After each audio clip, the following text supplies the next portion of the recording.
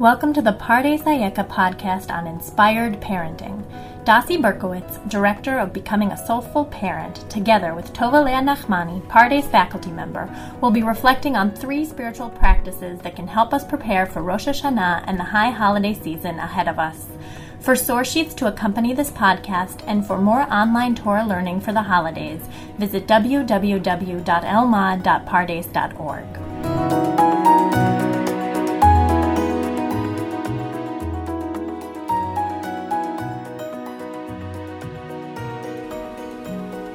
Hi, I'm Dasi Berkowitz. So around this time of year, every year leading up to the high holidays, I think about the idea of renewal and hitchadshut.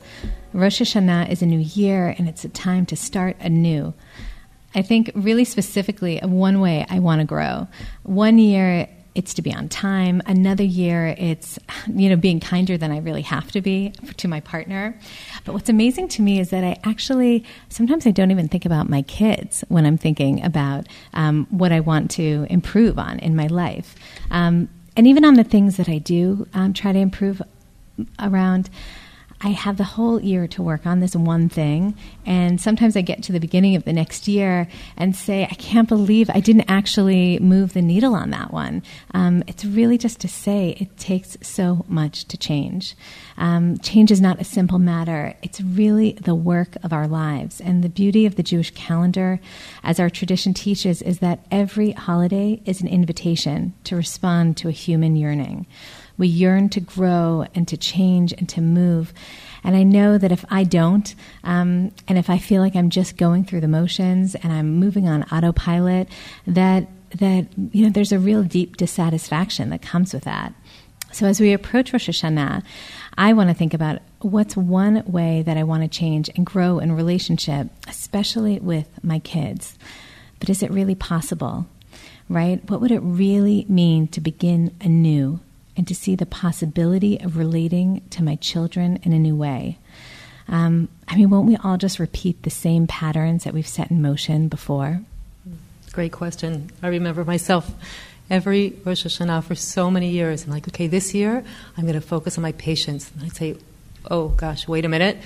I said that last year and the year before, and I felt like I just never really made any significant change. It's interesting that when we wish ourselves and wish each other, may you be inscribed in the Book of Life. One read on the Book of Life is that it is the very story of our lives. We actually get to write our own story. I'm Tova Leah Nachmani, and I want to talk a little bit about my own story that I write and think together with Dasi about what that might look like for us as parents. Rabbi Jonathan Sachs has a beautiful quote in source number 2. He says, I think tshuva is one of the most remarkable ideas ever to have entered the human mind. Tshuva tells us that history can change because we can change. And for me, that as a parent says it gives me a world of hope, because tshuva tells us that I can change, my family can change, and the dynamic with my children can change because of the change that I actually can do myself. In the language of parenting, yesterday's disaster can become tomorrow's delight, meaning our life is an open story and I get to write the new chapter. In these weeks leading up to Rosh Hashanah, Dasi and I have chosen to talk about a series of 3 spiritual practices. Okay? It says in the Rosh Hashanah Tefillah, Tshuva u'tefillah u'tzedakah ma'avirim et roa hagzera. Tshuva, growth and change, tefillah, prayer, and tzedakah, giving, can forestall or prevent an evil decree. What does that mean? What is an evil decree? An evil decree for me is like being stuck. It's like when I stop writing my story, when I give up.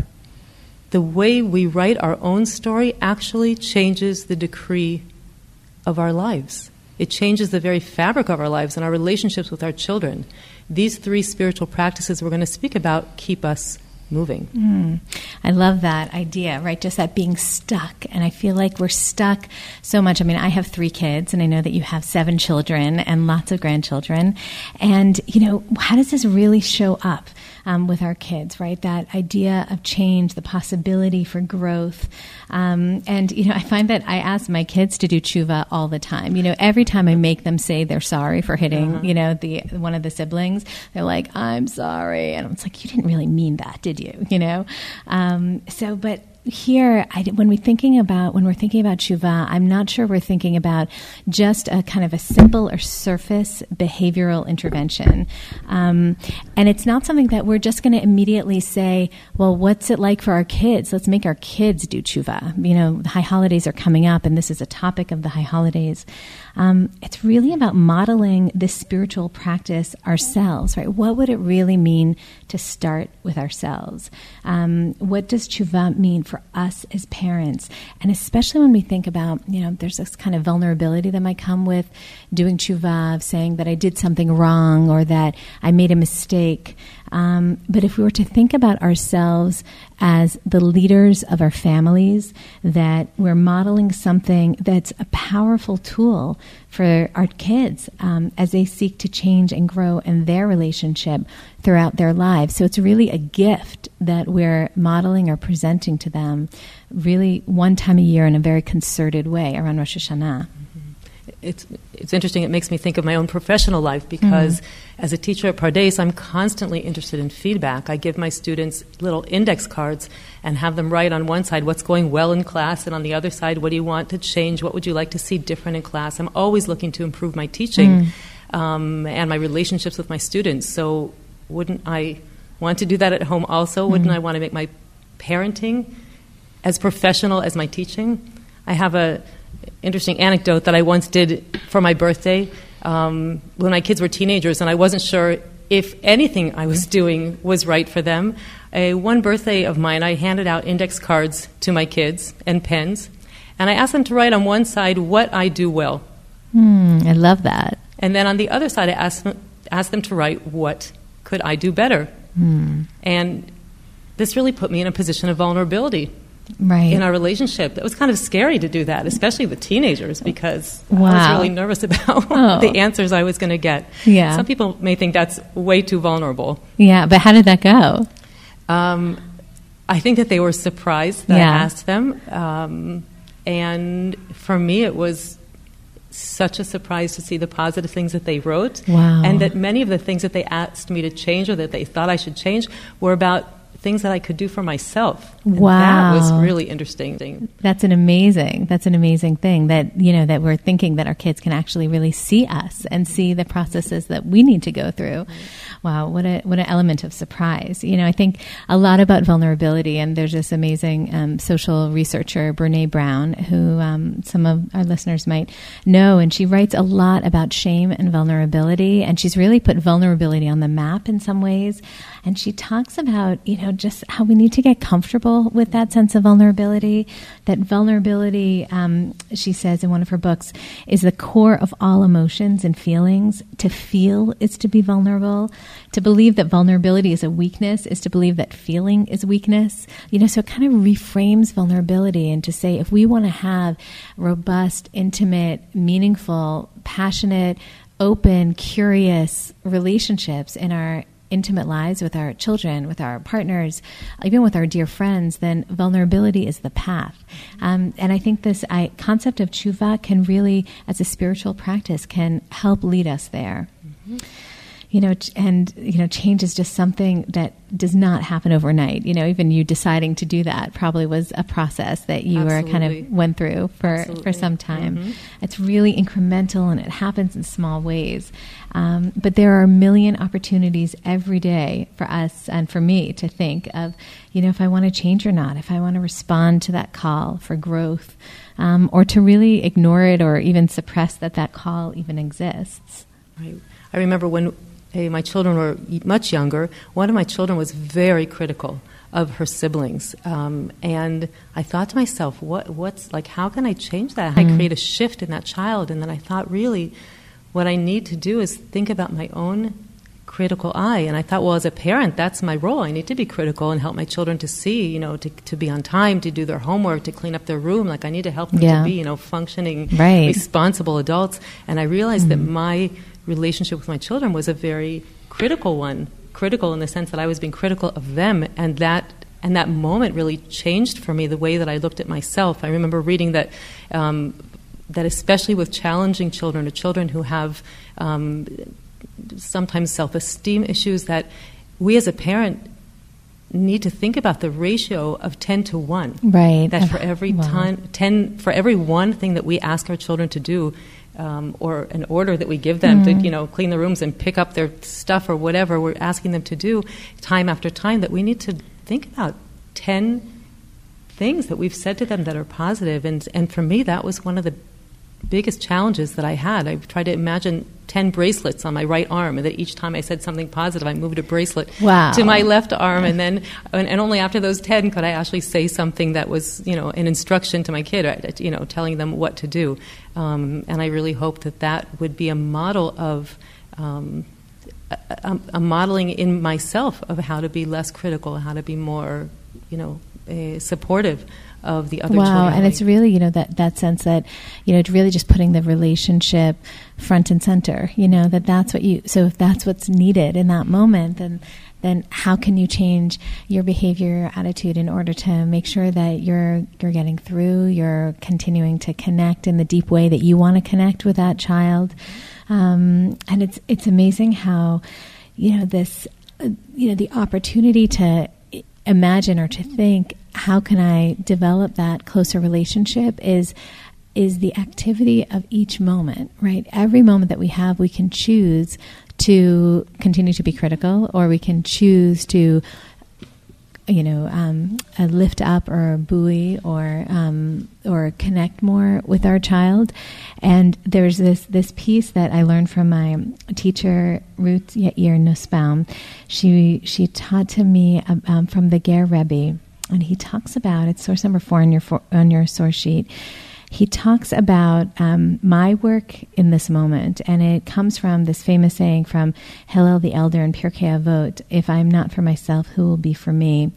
I'll just read it in English. Each of us is called in our unique way to answer to the work of each moment, not to dwell in the past in the world of regrets, but to know that each moment is precious and different from the one that came before or will come after. What is my work of tshuva, achshav, in this moment? And when I love this idea, right? What is, v'kol achshav v'avoda shelo, every now, every singular moment and its own work. And I actually find myself, since I learned this, I find myself just carrying this idea around with me all the time. I mean, in every aspect of my life, whenever I feel like I'm lost or getting off track, what is the work of this moment? And it's so contemporary, this idea, all the kind of what we say about mindfulness, but really to think about every moment in our lives as an invitation to grow and to change and to do work, the real work that it's required. So the question I guess I have is, how do we do this? How do we do this with one of our children? Is it the same? Do we have the same tshuva as a parent that we need to do for all of our children? Or can we choose one struggle, one child? I think it's something really to think about, is if this podcast really could help me to choose one struggle with one child, whether it's my most challenging child, or whether it's the child who, because I have a very challenging child, a sibling really needs more attention, and it's not always necessarily with my most challenging child that I can put all of my focus. Yeah, I love that, right? Just to really be able to focus on, one thing, one child, I know that for myself, it plays out every night at bedtime. There's this great idea that Alan Liu writes about in his book, This is Real and You're Completely Unprepared. It's my favorite pre-Rosh Hashanah reading. And he talks about the recurring disaster of your life. Like, what's that unresolved element that keeps coming back to the same moment over and over again? And for me, it's bedtime with one of my kids who just does not transcend transition. You know, she's so excited and she like lives her life in this very high volume excitement. And so when it actually comes to calming yourself down and calming her body down at the end of the day, it often breaks out into tears and hysterics and throwing herself on the floor. And this is something that it's just been many years of this kind of thing. And I, as a parent, I'm constantly at my wit's end. I think you shared with me that your daughter-in-law, I think, said that after 8 o'clock, I'm done, or I have no more patients. So the store is closed at 8 and I'm not accepting any more, customers. So I definitely feel this way also. And I find myself getting really angry and upset, and I don't want her to transition to bedtime and to sleep and to that next stage of, her night, to be able to ease into it. That's my dream for her. But it never happens that way. And I think about myself and just how I can summon the patience, or even put it in a different perspective of what's happening there, in terms of my own role of being someone that needs to teach her the skills to calm herself down and to understand what that means and how that can then be a tool for her life. But that's definitely my recurring disaster, In my life, one of my the theme songs of my life is my kids telling me, Ima, where are you? You're not there for me. You haven't been. My kids are older. So I said, how come you're not there for me? How come I need more help from you? I need more support from you. And I'm thinking, yeah, but you're standing on your own 2 feet, and aren't you, like, I want to give you independence, and it looks like you're getting your, moving on with your life and doing the things that you need to do, and almost every one of my children from the age of 30 down to 19 has said to me this year, Ima, I need you to be there for me more. Wow. And for me, that's an invitation to really ask them, okay, what, please tell me, what do you need? Tell me what you need. I'd like to be there for you. And I can't always read that situation on my own, so I really invite you to tell me, in your moments, before you need to get upset with me, get to tell me what it is that you need. Right. So with children, I think that we have different challenges at different ages, but they, even as a mother of grown children, those challenges don't disappear. Right. I thought they would. Yes. When the kids grow up and get married, I'm like, oh, good, that's someone else's responsibility. But no, they don't go away. But they're blessed challenges. I think the question that I want to think about now is, how do we really go about, how does our tradition help us to think about taking that first step in tshuva? This source, number 5 in the Rambam, Ilchot Tshuva, from the Mishnah Torah, really says to us that there are 3 different areas of our lives that we can use to do tshuva: our head, our hearts, and our bodies. With our head, I think the first thing that Rambam suggests to us is that we need to verbalize a confession. We need to actually be able to make a choice to admit that there's something that we really are not doing that needs to be done in our lives, and decide what that is, to write it down, to make a note for myself, to journal about it, to put it, to put it up on my fridge, to put it somewhere, and to really be open to the question of, what do I want to change? Chazal say we can't really change more than one thing at a time. Yeah. It's just not possible to be working in many different areas at the same time. So what is that one thing? What do I want to admit with my head that this is not the way I want to see it? This is not, this aspect of my parenting with my children is not my ideal, when I envision what I want for my kids, this isn't it. Right. And then that second stage is really that level of chavarta, or regret. And this is really the kind of getting our heart behind that confession, or that verbalization, or whatever we say is that one thing that we want. And it's so easy for us to blame our kids, or in that situation at bedtime to say, what's going on? What is wrong with her? Why can't she just settle herself down? Everyone else can. You're already such and such years old,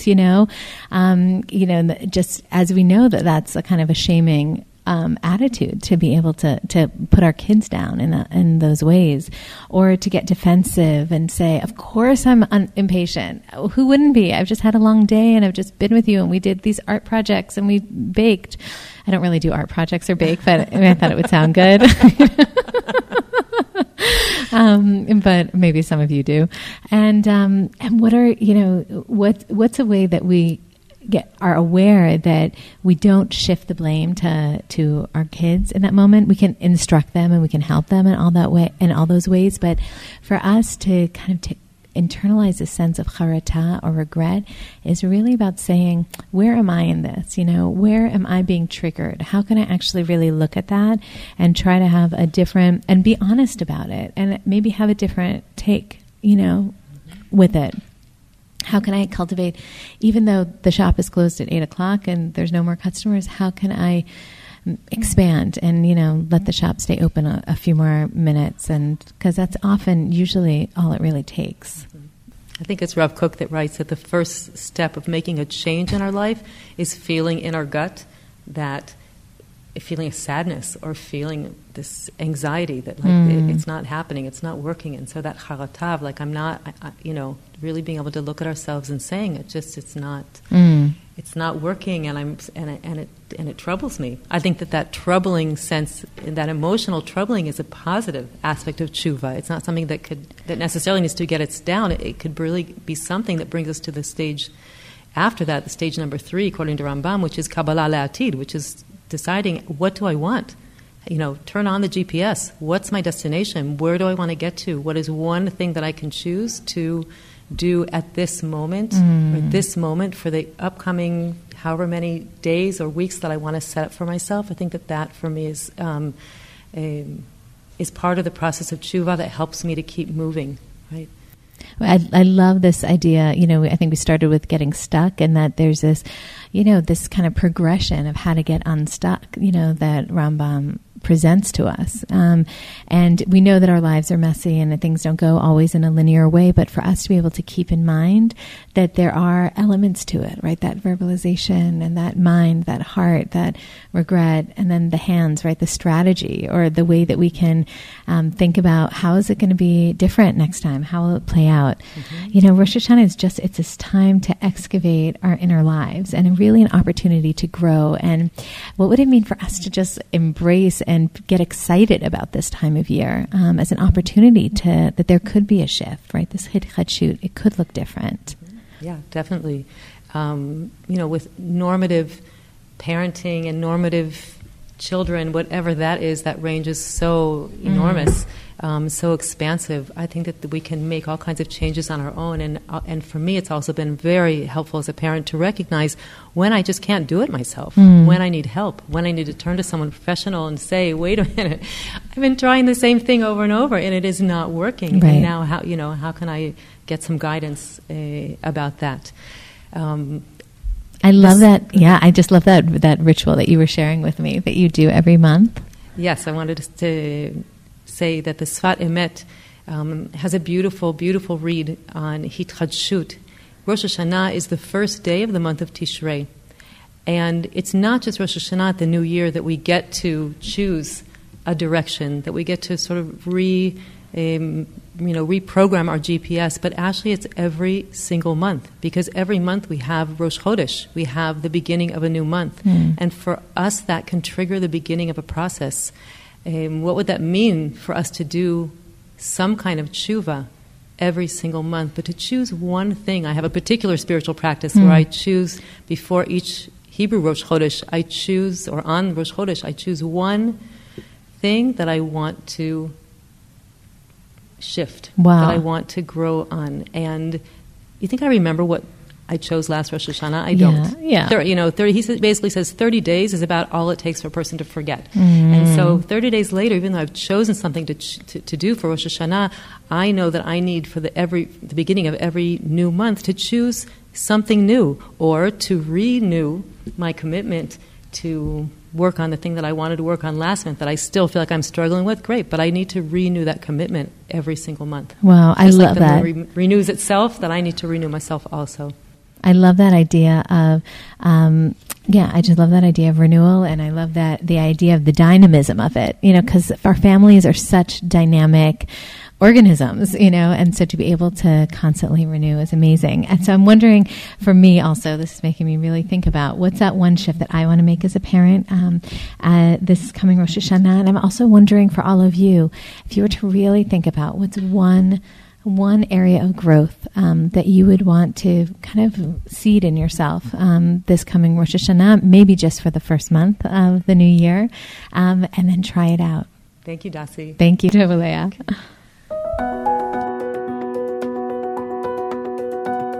Thank you for listening to this Pardes Ayeka podcast on inspired parenting.